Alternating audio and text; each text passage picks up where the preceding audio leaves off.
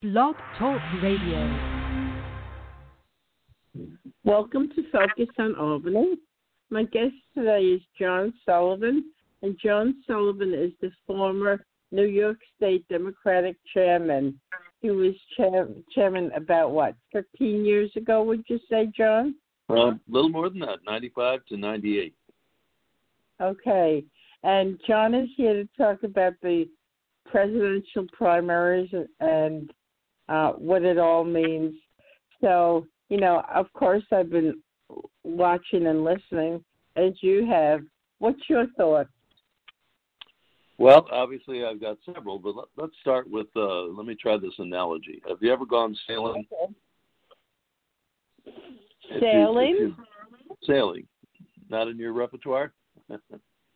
Well, anyone who knows... No, okay. Anyone who knows anything about sailing knows when the seas get choppy and they're barely navigable, when there's a storm front closing in, you do two things. Number one, you lower your sails. Two, you motor to the nearest harbor. So pardon the analogy, but I think former Vice President Biden is looking more and more like that safe harbor. I think the Democrats are facing increasingly choppy seas. The way to choosing their 2020 standard bearer to defeat Trump and all that he stands for. So we've got to first get through the first storm, which is the choppy seas of the Democratic primary, in a way in which we're strengthened to face the second storm, which is the election against Donald Trump. And I think we're nearing the end of the primary process, as evidenced by the results last night. I mean, they were significant. So, it's dwindled down to two. It's dwindled down to Biden and Sanders. But when I'd like to say it's dwindled up in some ways. But, each has their strengths, each has their weaknesses. But clearly we're down to two. And I think in the very near term, we're going to be down to one. Okay, but when this process first started, there was a number of people, very diverse. There was Kamala Harris and Cory Booker and Elizabeth Warren and Andrew Yang, and the list goes on and on. Kirsten Gillibrand, and it was a diverse. Pete, yes, and it was pretty diverse, and it kind of represented America as a whole, which is diverse. And now it's dwindled down to two older white men. What's your feeling about that? Well, the way I have observed the process is that, as I said, we are in very, very choppy seas. We are not being led, we are being misled. And the important thing is for the Democratic Party to find a way to unite, to oppose, and to throw out the rascal who is occupying the Oval Office. Now, those names that you mentioned, with one exception, they have all endorsed Joe Biden. Right. I did not initially support Joe Biden. I supported Pete Buttigieg, who then, I think in a tactical move, withdrew to throw his support to Biden, as have all of the others. Why is that happening? Here's what I think. Bernie Sanders is very much the leader of a movement, but he's not the leader of a party unless he takes over the party and subsumes that party into his movement. He has self-identified as a socialist. Now, I don't know whether that's true, but I do know that the Dutch philosopher Søren Kierkegaard once said, "If you label me, then you may dismiss me." And what we have is Bernie labeling himself, and labeling himself in a way that would preclude his ability to succeed in a general election and to win the presidency. The elections in the United States are not on the fringe. They're won in the middle, for the most part. Right. 2016 may have been an exception. But so what we see here is the Democratic Party. I used to, when I would give talks around the state, Cynthia, I would say, I represent the Democratic wing of the Democratic Party. I'm from the Democratic wing.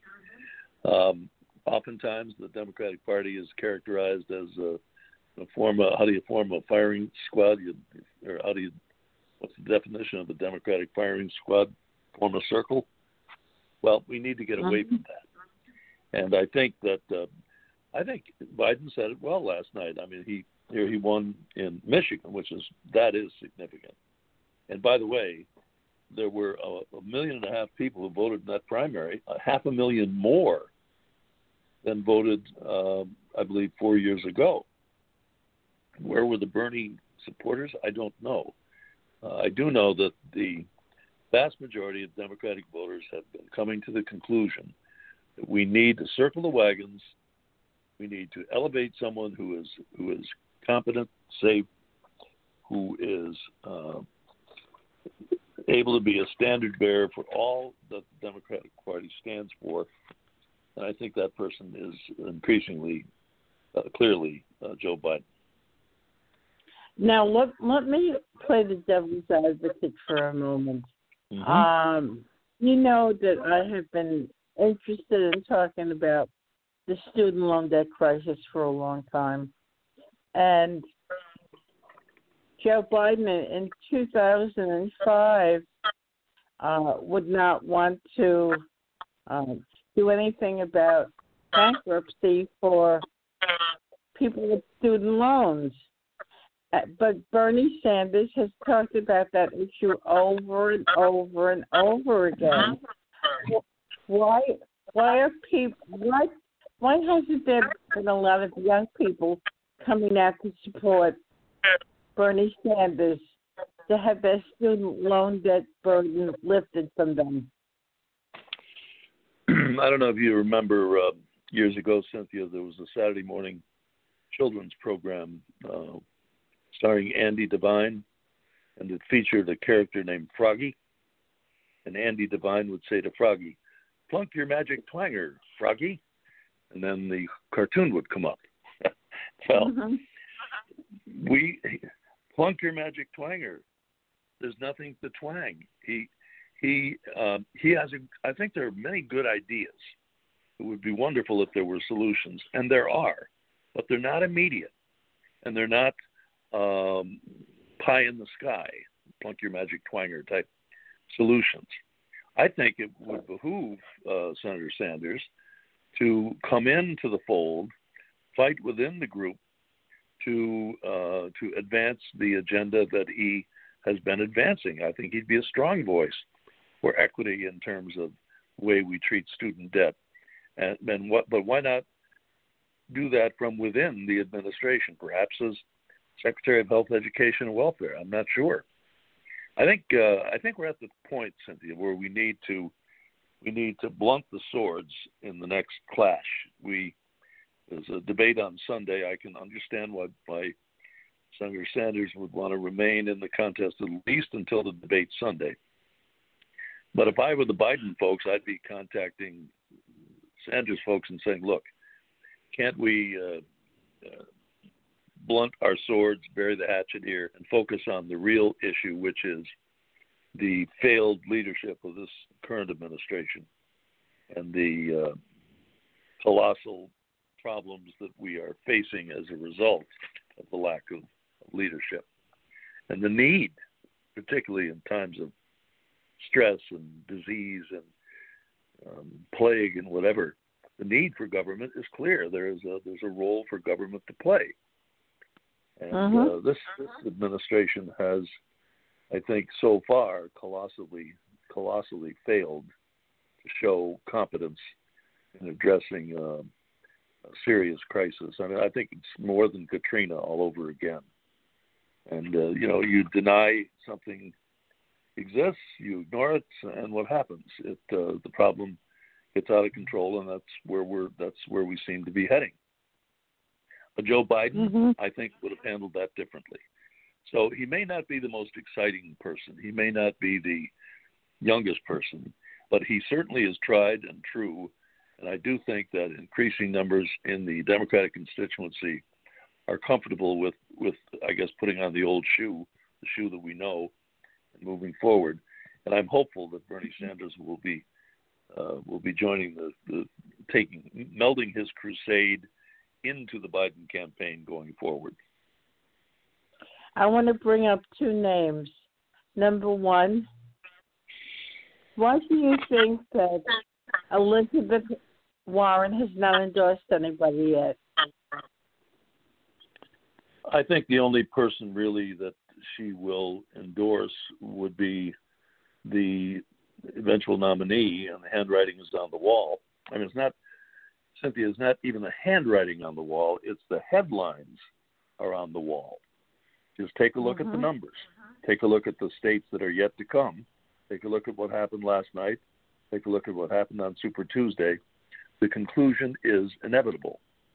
So why should she, even though philosophically maybe she's more in line with Senator Sanders' approach, but to endorse or jump on the Titanic is not necessarily the best idea. So I think she's withholding her endorsement in part to, at the appropriate time, join hands with the presumptive nominee and play a role in the future of the government of the United States. You know, there was great talent shown on that debate stage. And as you said, they're a diverse group. There's a lot of leadership. And what was it that Abraham Lincoln did? He formed a team of rivals. They became his captain. And I think we're at that point. I think that Joe Biden will reach out to some of the younger people in the race, or perhaps a minority, perhaps a woman, I don't know, but to reinforce the notion that he is ready to pass the torch, but there's one last hurrah left to go, and that he's capable of delivering that one last hurrah. But by getting the former candidates all aboard in various cabinet capacities, he would be extremely strong. It would be a great showing of solidarity, and I think give the American people hope. If South Carolina had turned out differently, the do whole you thing think Biden would be... Excuse me? The whole thing would have come out differently. Right. Was his savior. Right. Which makes us look, I mean, I think we do have to look at the process that we've engaged in. Here we've got two states, one of which had a flawed caucus system, the other which has an early primary, and they're serious about it. But they're very small states, and they're not necessarily demographically representative of the rest of the country. And so they're the leading lights of who's going to win the presidential election. I don't know about that. I don't know that is the smartest way to go about our primary process. So if South Carolina taught us anything, I think it's that we need to diversify the early states so that they are more representative of the American electorate. But South Carolina obviously was and Congressman Jim Clyburn played an enormous role in reviving the fortunes of Joe Biden. The other name that I want to bring up, and I think this is the most glaring name I could possibly think, is Barack Obama. Obama has not endorsed anybody. Biden was VP. How come he's so quiet? Well, I think he's allowing the process to go forward, and he's been crossing his fingers and his toes and praying, I think. And it's worked because the process has caused the number of candidates to become smaller. The process has worked, and there are now two candidates. Soon there will be one. And I think that his wisdom in remaining silent as to who his preference might be, and clearly I think right now obviously it would be Biden over Sanders, but weighing in, I think he's allowing the process to weigh in, and that's as it should be. And at the appropriate time, I think he can join the crusade as well to restore dignity and honor and leadership to this country. Now, we both live in New York State, and we have there's no disputing the fact that our governor is what's labeled ambitious, wouldn't you say? He is, yes. Well, he's kind of a bull in a china shop in a way. I mean, he's someone who reacts to crises and steps into the leadership role in a dramatic way. I mean, he even rescued somebody from a car crash. You know, when he was in law school, he used to drive tow trucks on the Southern State Parkway and tow wrecked vehicles. He's good in a crisis. He steps up to the plate. He is a master implementer. And I mean, if this state was in trouble, I think we could all look to Andrew. We are in some ways. We could look to Andrew Cuomo to be stronger in a crisis than the overall day-to-day humdrum management. Okay, so if you were to make a guess, do you think that Andrew Cuomo is staking out a role for himself, Biden should win? Remember that Mario Cuomo was considered for a seat on the Supreme Court, and for whatever reason that didn't happen. Maybe history could repeat itself in a different way. You know, maybe a former Attorney General of New York could be elevated to the highest bench in the land. That's a thought. I don't know if he's interested in that, but clearly, and I worked for him when he was Attorney General. He did a very creditable job. He's been effective as a leader in New York, and he's a thinker, and he likes to write. I think he'd be a great choice for the Supreme Court. So you think that is the position that he's angling for right now? Cynthia, I have no idea. I don't know if he's angling for anything. It's just my suggestion as an observer position that he might well be qualified for. Clearly, he'd be qualified for any number of other cabinet level positions, including, even a Secretary of State type position. I mean, he's very clever. He's very good in maneuvering the apparatus of government, and I think his talents could well be used in any new Democratic administration, in whatever capacity he may choose to serve. I just think he'd make a great Supreme Court judge, personally. Speaking of Supreme Court judge, let's say Trump wins, and he has the possibility of nominating a few more people to the Supreme Court, and Roe v. Wade is overturned. Do you think that's going to ignite a firestorm in this country? What's the old song? Irene, good night, Irene. Irene, good night. That's a good night, Irene moment. We can't let that happen. We can't allow this man to be reelected. Our country is going to hell in a handbasket as it is. We are not, as I said, not only being misled, we are not being led.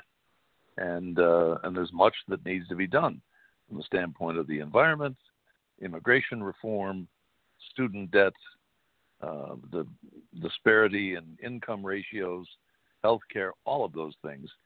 We have not really moved the needle. All that has been done is a major tax cut for those who are in the higher brackets, and the stock market has fared pretty well. So people with 401ks are happy, except the last couple of weeks here. So there's more to governing than that. There's more to governing than insulting people and tweeting. And we just cannot let this continue. Okay, the other big issue, and this is something that's going to be interesting as it plays out. If Biden becomes the nominee and there's not a visible role for Sanders over the next few months, there's so many. Visible role for who? No, another issue. There's going to be a lot of disaffected young people. What's to happen then? Well, I was a young people once, and in fact, in 1972, I was a McGovern delegate in Miami. I was 23 at the time. And I remember a wonderful speech that George McGovern gave. His theme was "Come Home, America." When he gave the speech at 4 o'clock in the morning, nobody saw it. He went on to lose every state except Massachusetts and the District of Columbia. I learned at that point that elections are won in the middle. And young people who are politically naive and who are supporting Bernie's cause will increasingly come to understand that we don't win elections by labeling ourselves as an extreme, and that the way to win elections is to A, compromise, and B, move toward a position which is acceptable to the majority of Americans. I always remember a professor of mine, Dr. Paul Goodwin, who used, I think it was actually Ambrose Bierce's Devil's Dictionary definition of politics. But he would say, politics.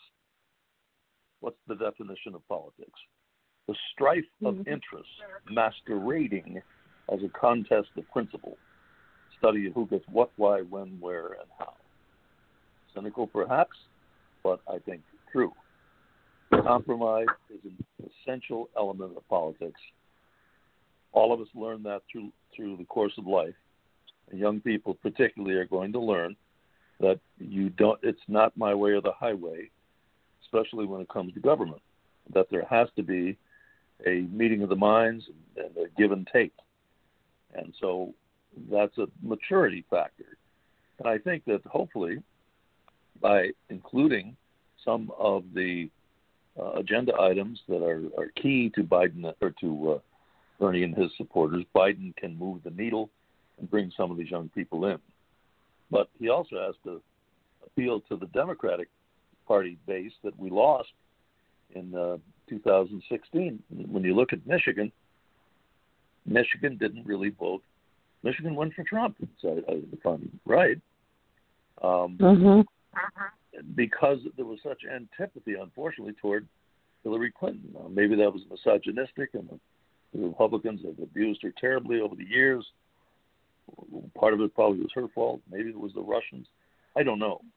But I do know that 1.5 million voters went to the polls Tuesday in Michigan, 500,000 more than 4 years ago, and they voted every single county Biden succeeded in, even the more liberal college communities in county. He swept the board. And so I think he's in a position to counter Trump in places like Michigan, Ohio, Pennsylvania, and we'll see what happens next week, I guess, in Illinois and Florida and Arizona, and I think Ohio. I think he'll be successful. I would predict by next Tuesday night that the race for the Democratic nomination will be over. Next Tuesday. I'm going to hold you to that, John. Okay. Maybe even earlier. I mean, as I said, if I were on Biden's team, I'd be contacting the Sanders people and saying, look, we got a debate coming up Sunday. We can throw hatchets at each other, or we can blunt the swords and try to battle forward against the real enemy, who is seated at 1600 Pennsylvania Avenue. And let's not go after each other. Let's go after Trump. They could have an understanding, and we could emerge from that debate with a greater sense of unity and purpose. But so do you maybe agree? I don't know. Maybe that's a Plunk Your Magic Twanger dream. We'll see. So do you envision in the next couple of months, politically, do you think it's going to be pretty ugly, or do you think it'll be kind of smooth? Nothing's going to be smooth with the fellow that we have there, his ability to label people and to insult people and drive a wedge in the American people. That's going to continue. So, no, we're not going to have smooth sailing. But I think when the Democrats, who maybe voted for Trump in Michigan last time, some of them did, they turn around and say, enough is enough. Where is their decency? Where is their morality? Where is their empathy? I mean, when you see how this man operates, where is the empathy? I can't think of one instance when he's really empathically embraced someone who was down and out or in trouble or in need of consolation. Joe Biden, on the other hand, is a human being. He's clearly a human being. He's somebody who I think even gave his phone number to somebody, said, look, if you had lost a son, call me if you need me. There's a real difference in the humanity of Joe Biden versus the inhumanity of Donald Trump. And I think that's going to become increasingly evident. And I look forward to the president simply self-imploding, as I think he's been imploding over the course of. It only gets worse, and it'll probably get worse before it gets better. So, John, between now and November could be a lifetime. Wouldn't you say? Absolutely. So before we say goodbye to each other and our listeners, I want you to kind of make a guess on who the Democratic nominee would embrace as a running mate. I think if I were Biden, Amy Klobuchar, Kamala Harris, Buttigieg, maybe in that order, would be possible running mates. They would bring youth and vitality. They would send the message that the Democratic Party is inclusive. We've had a person of color and the former president. I think that would weigh heavily in the choice. But I don't think it necessarily has to be a person of color. It has to be a person of conviction and capability. And I think any of those three, or maybe Cory Booker, I didn't list him. I think Biden will reach out to the next generation in his choice, and that will help cement the Democratic Party's forward movement. You're saying Amy, right? You're saying Kamala Harris, yep. Cory Booker, and Pete. Yep. Okay, and Pete. All right. So I'm going to hold you to your prediction on that one also. And you get me your good one to get me going out on a limb. Yeah. So let me ask you this: as the election season unfolds, I would love to have you come back on Focus on Albany and share your thoughts about how it's unfolding. Well, I always enjoy talking with you and getting your perspective. And, of course, I enjoy sharing my perspective with folks, and I do have a perspective. So thank you. Okay, thank you, John. You've been listening to John Sullivan, who is the former Democratic state chairman in New York. You've been listening to Focus on Albany. I'm Cynthia Pooler. And if you like this show, like us on Facebook, follow us on Twitter, download on your smartphone, subscribe to iTunes. If you comment about the show, hashtag Focus on Albany. John, we'll talk again, and thank you, everybody, for listening. Have a great day. Thank you. Bye. Bye.